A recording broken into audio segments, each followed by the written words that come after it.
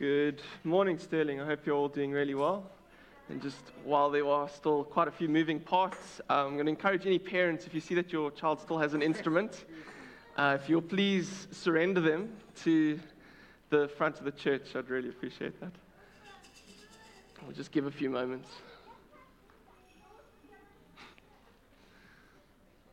See, we've definitely got a few extra musicians here today.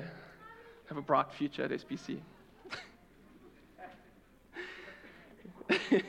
Give us some names, says Matt. So I think one of the most encouraging things that we could possibly take away from that worship service is knowing that the Lord is in the room with us. You know, years come and gone, and New Year's now started, and what we can certainly take away from that worship session is that the Lord is here, and the Lord is with us.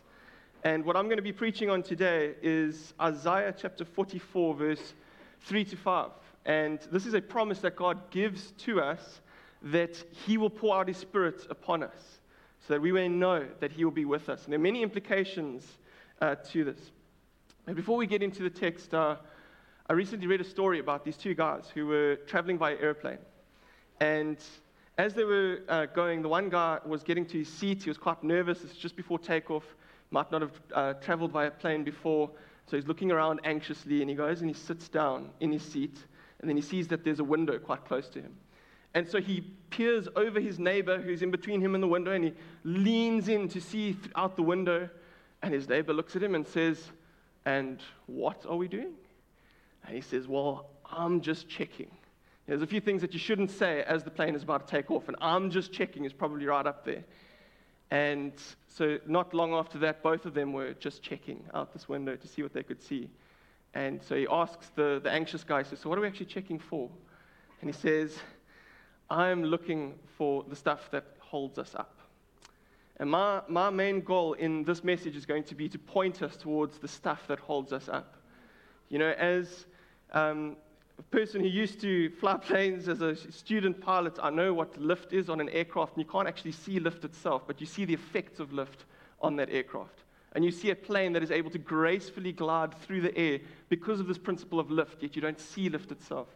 And in much the same way, when a person is filled with the Holy Spirit, you don't look at them and see, "Oh, there's a bit of a blue aura." No, but you see the effects of God's Holy Spirit poured out upon a person. And that is what we would like for ourselves, what we would like for our church, is for the Holy Spirit to be poured out and for there to be this tremendous growth that we haven't seen before. So, Isaiah chapter 44, verse 3 to 5. "For I will pour water on the thirsty land, and streams on the dry ground. And I will pour my Spirit upon your offspring, and my blessing on your descendants. They shall spring up among the grass, like willows by flowing streams. And this one will say, 'I am the Lord's.' And another will call on the name of Jacob. And another will write on his hand, 'the Lord's,' and name himself by the name of Israel." My first point for today is that God promises His Holy Spirit. And I'll be focusing on verse 3 for this first point. It says, "For I will pour water on the thirsty land and streams on the dry ground. I will pour my Spirit upon your offspring and my blessings on your descendants." Whenever we come across a text like this, we need to make sure that we ask ourselves two questions. Firstly, who is the Holy Spirit? And secondly, with what sort of an attitude are we to approach this text? So firstly, the question of who the Holy Spirit is. So often when we hear people speak about the Holy Spirit, we hear them refer to Him as an it. Now, it is quite rude and obnoxious if I were to refer to any one of you as an it. You are beautiful people created in the image of God. And when we come to the Holy Spirit, He is God, and He is a person. He is not some form of abstract power that God merely uses. He is a person. We see that He has characteristics. He has character. We are able to quench and to grieve the Holy Spirit. He certainly has power as well. We are told that He is the one who raised Jesus from the dead. And we see also that He brings this newness of life that's spoken of in our text.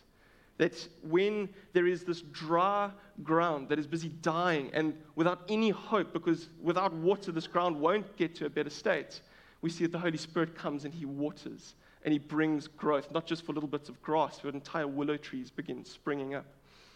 He also sanctifies us. He helps us to become more like Jesus. It is a big word which just means that He helps us to become more like Jesus.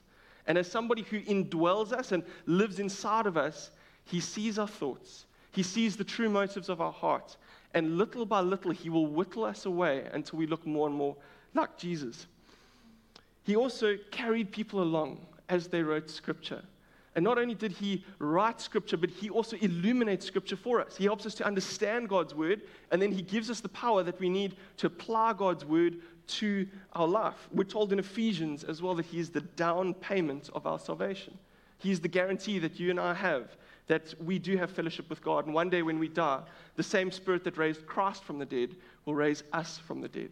It is a beautiful promise. And as much as the Holy Spirit does all of these incredible things for us, we are told that he exalts Jesus. He doesn't come to do all these things to exalt himself. Jesus, when he's speaking about the role and the ministry of the Holy Spirit in John 16, verse 14, he says, he, the Spirit, will glorify me. When the Spirit is at work, we see that Christ is glorified.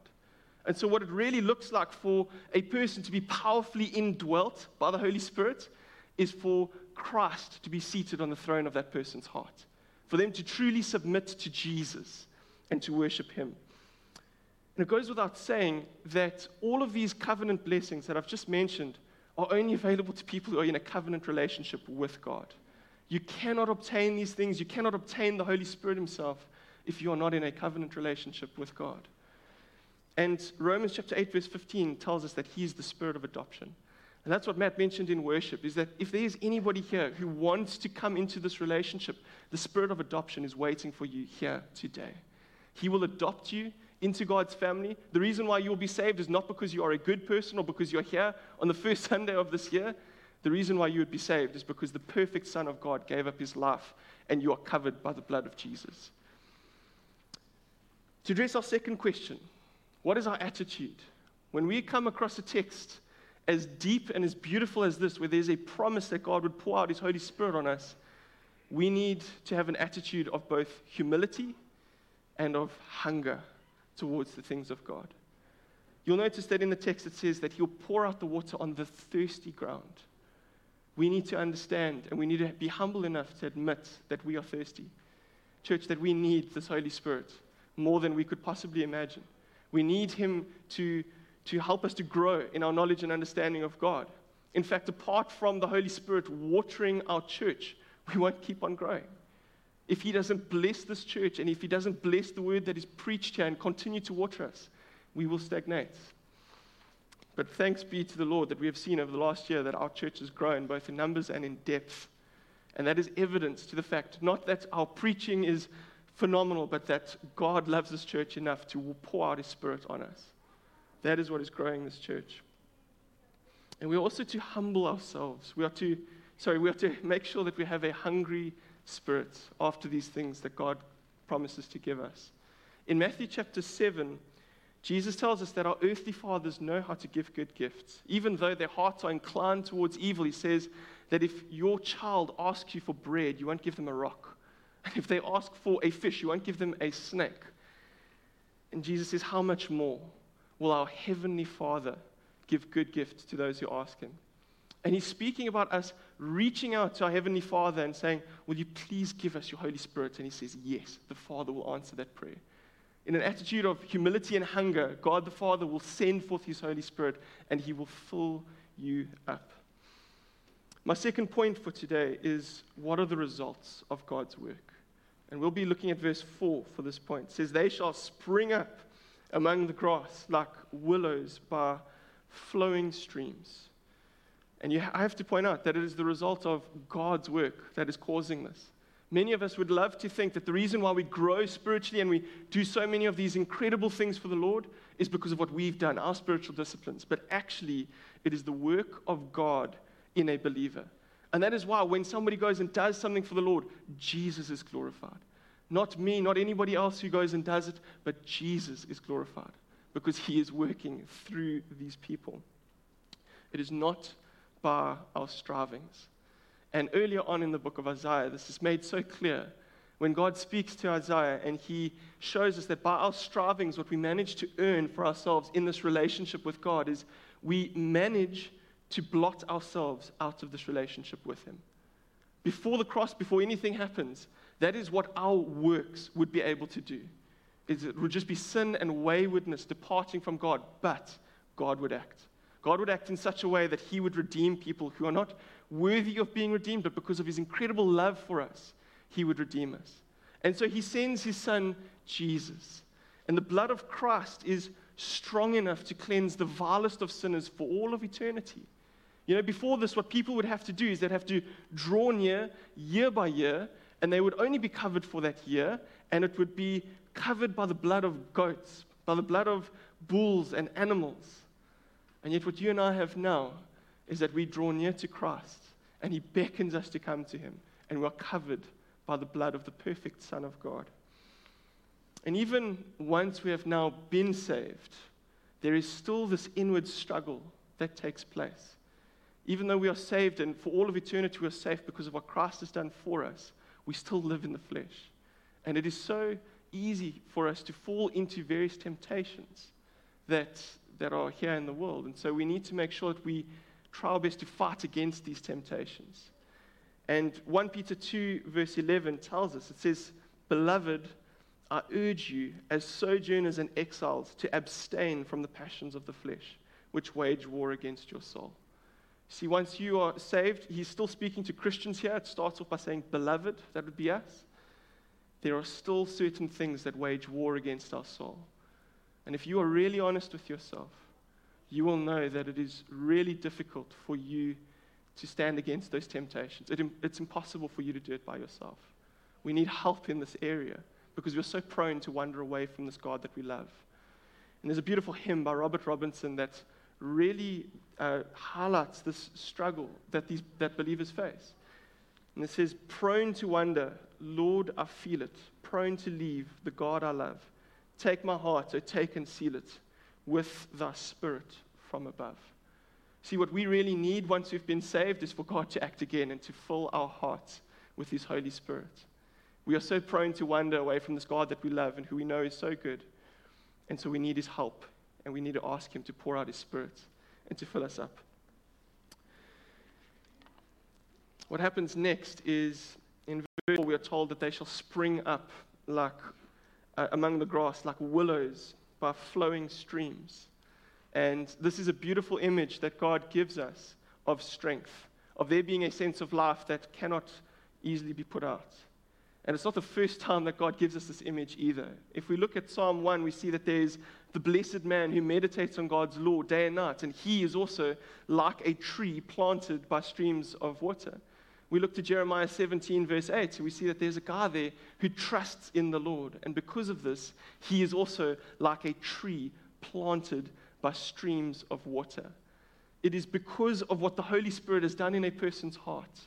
It is because he has melted a person's heart and he's helped us to focus our attention on Jesus that we become like willows planted by streams of water. And I'm preaching to myself here this morning as well, because there are so many temptations to think that there are other reasons why we are growing spiritually. And maybe you find yourself in the same boat as me. What I sometimes do, and I know many other people also sometimes do it, is we think if we just knew more about this Christian from long ago, then we would be strong in our faith just like they were. And so I have certain people that I go to. I love reading about Charles Spurgeon and Jonathan Edwards and D.L. Moody and A.W. Tozer. And there is some benefit in reading about those guys. But you have to have it settled in your heart. What is really going to bring you growth, what's really going to cause you to be like a willow springing up next to a stream, is going to be the Holy Spirit of God. The teaching and the nourishing that he will bring you in your life is going to be infinitely better than anything somebody else here has written. And if you just think about why those guys' lives were so amazing and how they were so close to God, it's because they were relying on the Holy Spirit. There is no teacher better than the Spirit of God himself, and he has been made available to you. Will you listen to him? Will you be thirsty, and will you have a humble heart and realize your need for him this morning? My third and final point is that the Spirit of adoption welcomes in and he sends out. And we see this in verse 5. It says, "This one will say, I am the Lord's, and another will call on the name of Jacob, and another will write on his hand, the Lord's, and name himself by the name of Israel." The Spirit of the Lord welcomes you in, and then He sends you out. But He will never cast you out, and there is a big difference. See, for you to be cast out of a family means that your identity is removed. You are cast out in disgrace, and the Spirit of the Lord does not do that to you. He welcomes you in, He seals you for all of eternity, and then He sends you out with a mission. You are still a child of God. You are still loved by God the Father, but you are sent out on a mission now that the Holy Spirit has been poured out upon you. And we see that the Spirit does not cast people out.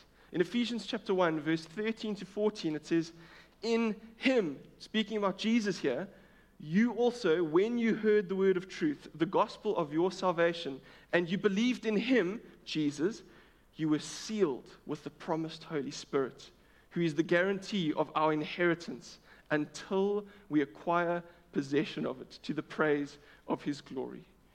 This is good news. This is such good news. Let me paint it for you again. What saves you is Jesus Christ Himself. His sacrifice on the cross, His perfect life is what saves you. What seals you into God's family? The Spirit of God dwelling within you. In none of these situations is it our behavior. In none of these situations is it our church attendance or our Bible reading or any of these things which save us and seal us into God's family. It is all dependent on what He has done for us. And for that we can be thankful and grateful. Those things may be really helpful, but they are not what save and seal you into His family. You are so safe because you're placed into the hands of God. You have been indwelt by the Spirit of God, and He seals you into this family. And what's really wonderful to see as well is that people will look to your life and they will know that there is a difference in you, and they are going to know why. Because when we look to our text, we see that there is a vocal response now that a person's heart has been changed. Why is this person different? Well, he cries out, I am the Lord's. You can mark the fact that when you come face to face with God and He pours His Spirit into your heart, there will be a change. There will be a drastic change. But people will look to you and they will say, why are you different? You can cry out, I am the Lord's. The reason why it is so powerful, and the reason why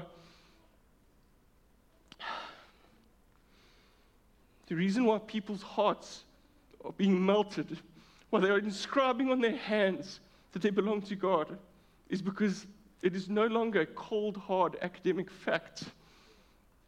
The Holy Spirit changes a person's heart, and it is now fully known and it is believed inside a person because the Holy Spirit has been at work in them. It's a beautiful thing. What you also notice is that part of God's plan is that there is a ripple effect. God pours out His Spirit, people come to know Him, they spring up like willows, but He doesn't leave it with just you. God will send you out. God will call you to go and reach these people around you. That's what we see in verse 5. And I didn't pick it up the first time I read through here. But read it carefully. It says, this one will say, I am the Lord's. And then another will call on the name of Jacob. And again, another will write on his hand, the Lord's. It seems to paint this beautiful image of somebody who is so changed and transformed by the Spirit of God that they can't help but speak about what He has done in their life. And what is the end result? Another comes to faith, and another comes to faith, and another comes to faith.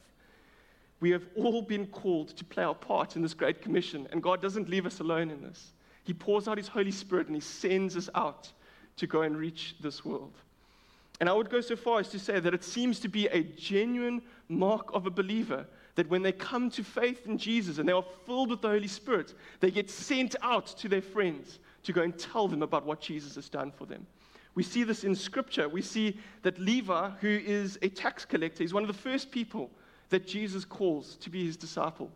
And he knows that his life is about to change drastically. He's about to give away all that he has and follow Jesus. And so what does he do? He invites all of his friends. They have a massive party. They know that his life is about to change, and he wants them to know why. So he invites all of them, and then he invites Jesus. He wants his friends to come and to know Jesus, to know why his life is changing so much. We see this also in the life of the Philippian jailer in the book of Acts. We see that he becomes converted, and he's baptized, but he's not baptized alone. He has already spoken to his whole family, and they all come to faith in Christ on the same day. And they all go and they repent and they are baptized into God's family. We see this most dramatically in the life of Paul, who is on his way to Damascus to go and imprison and persecute more Christians. He really doesn't like them, but God comes through powerfully. He saves Paul, and soon after this happens, we're told in Acts chapter 9, verse 20, it says, and immediately he proclaimed Jesus in the synagogues, saying he is the Son of God. This is somebody who hated Christians. And the moment he is saved and the Holy Spirit is poured out into this person, he can't help himself. He goes to the synagogues and he speaks to them and he says, Jesus Christ is the Son of God. See, these people are absolutely sold out for Jesus. Once the Holy Spirit has been poured out upon them, they are like willows planted by streams of water. There's a sturdiness to their life, and there's a sense of they will hold nothing back from God. They will give all that they have, and they will not belong to somebody else. They will belong to Christ and Christ alone. And as I wrap up this morning, we have to look at this text and we have to ask ourselves, church, are we thirsty for God? Do we have a spirit of hunger and humility in approaching the Spirit of God? Do we want Him to pour His Spirit out on us? We know that there are implications that we'll be called to go and share our faith. But do we want the Spirit of God? And I think our answer should be a resounding yes. We must have the Spirit of God.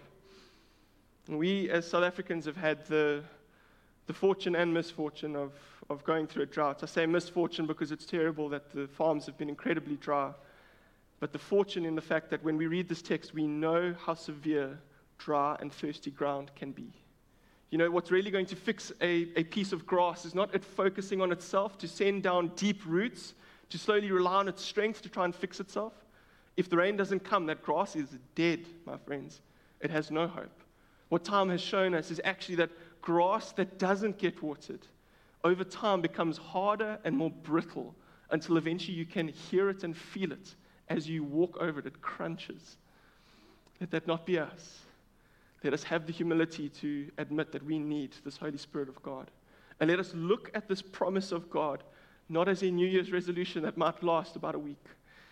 Let us look at this promise of God and say every single day, I need you, Lord. I need you. I need you inside me. I need you to mold me and transform me. I need you to change my heart here.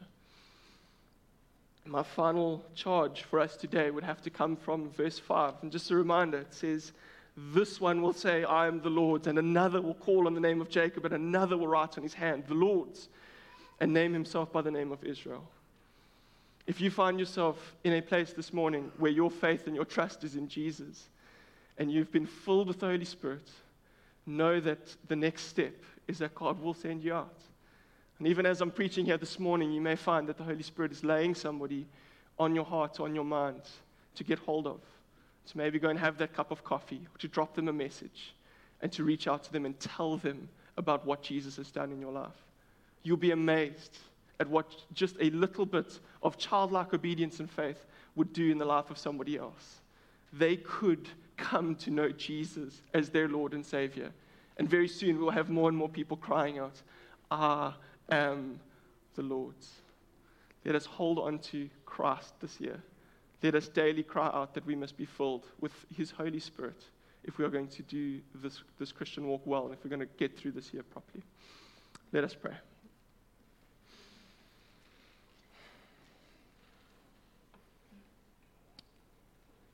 Lord, you are the most valuable thing that there is. And we thank you for making yourself so available to us.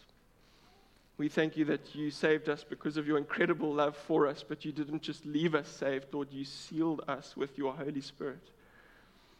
And Lord, that is the greatest gift that we could possibly have, is your Son on the cross paying for the price of our sins and your Spirit indwelling us. Lord, we thank you this morning. And Lord, I pray for this congregation that we would all have a hunger for you and for the things that you have for us. Lord, that we would have the humility to admit that we need you, that we are far from perfect, that life can be really difficult and tough and harsh, but you are so good to us, Lord. And your Spirit fills us, and you've promised that you will never leave us nor forsake us. And so, Lord, as we leave this place, I pray that you would help each one of us to constantly cry out for more of your Spirit and to submit our lives fully and wholly to you. May we cry out this year, I am the Lord's. And may people come to know you. We ask this in Jesus' name. Amen. I do believe that that is the end of the service and that there is not a moment of response for worship afterwards. But I'm going to encourage you guys, if you'd like to stay and fellowship under the tent, you're more than welcome. Matt? If you want to stay and just ponder what you said, we'll play a little bit. Okay. Wonderful. Matt says that there will be a little bit of a response time. I'll be waiting at the front here. I believe Joe is also floating around helping, and Matt is here. If any of you would like to come and speak to us, please, we would love to speak to you. Have a wonderful day. Matt, over to you. So if you need to leave, you are welcome to do so. The service is officially done, but I think one of the things that really struck me when Bryce was preaching was to check in this morning and go, you know what, this year, Lord, I want to depend on you more than I did last year. And for the believer who's wanting to grow in the Lord, that's the right response, is to say, Lord, I need more of you. And so if you want to take a moment and just respond, we're going to sing a song. But if you want to go, you're welcome to. But we thought we'd just blur this end stage of the service for those that just want to express now before the craziness of outside there starts pressing in. So let's do that now. If you want to stay, or let's stand together and let's worship. If you need to go, please feel free to do so.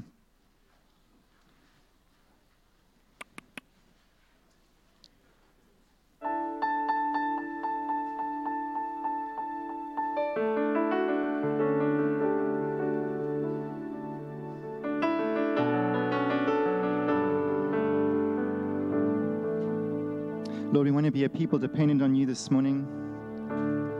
We're grateful, Lord, that Christ is sufficient for all things, and that, Lord, we have fellowship with you, Jesus, through the Spirit this morning.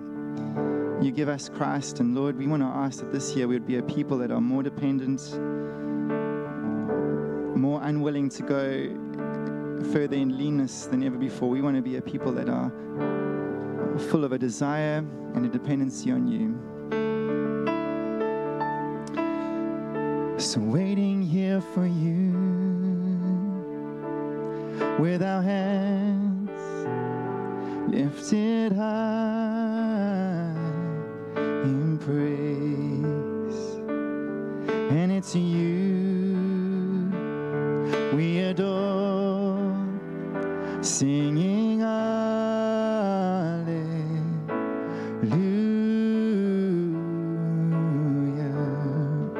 You're everything you promised. You are everything you've promised. Your faithfulness is true, and we're desperate for your presence. All we need is you. Let's be our cry this year, Jesus. Waiting here for you, with our hands lifted high in praise, and it's you we adore, singing hallelujah.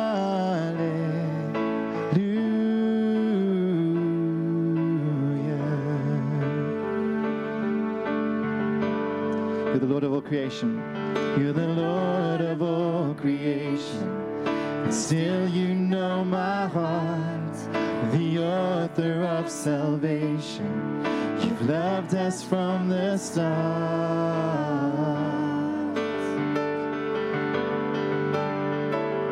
Waiting here for you, with our hands lifted high in praise. It's you, Lord, and it's you we adore, more of you, singing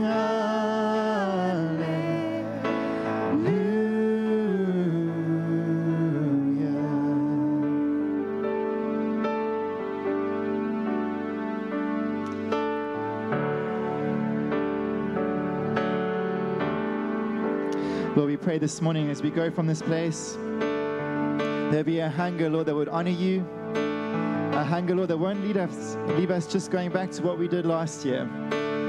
But, Lord, to make us hungry for more of you, Jesus. And we pray your blessing over this year. From our children, Lord, to the oldest, we ask it will be a year of fruitfulness and a year of growth.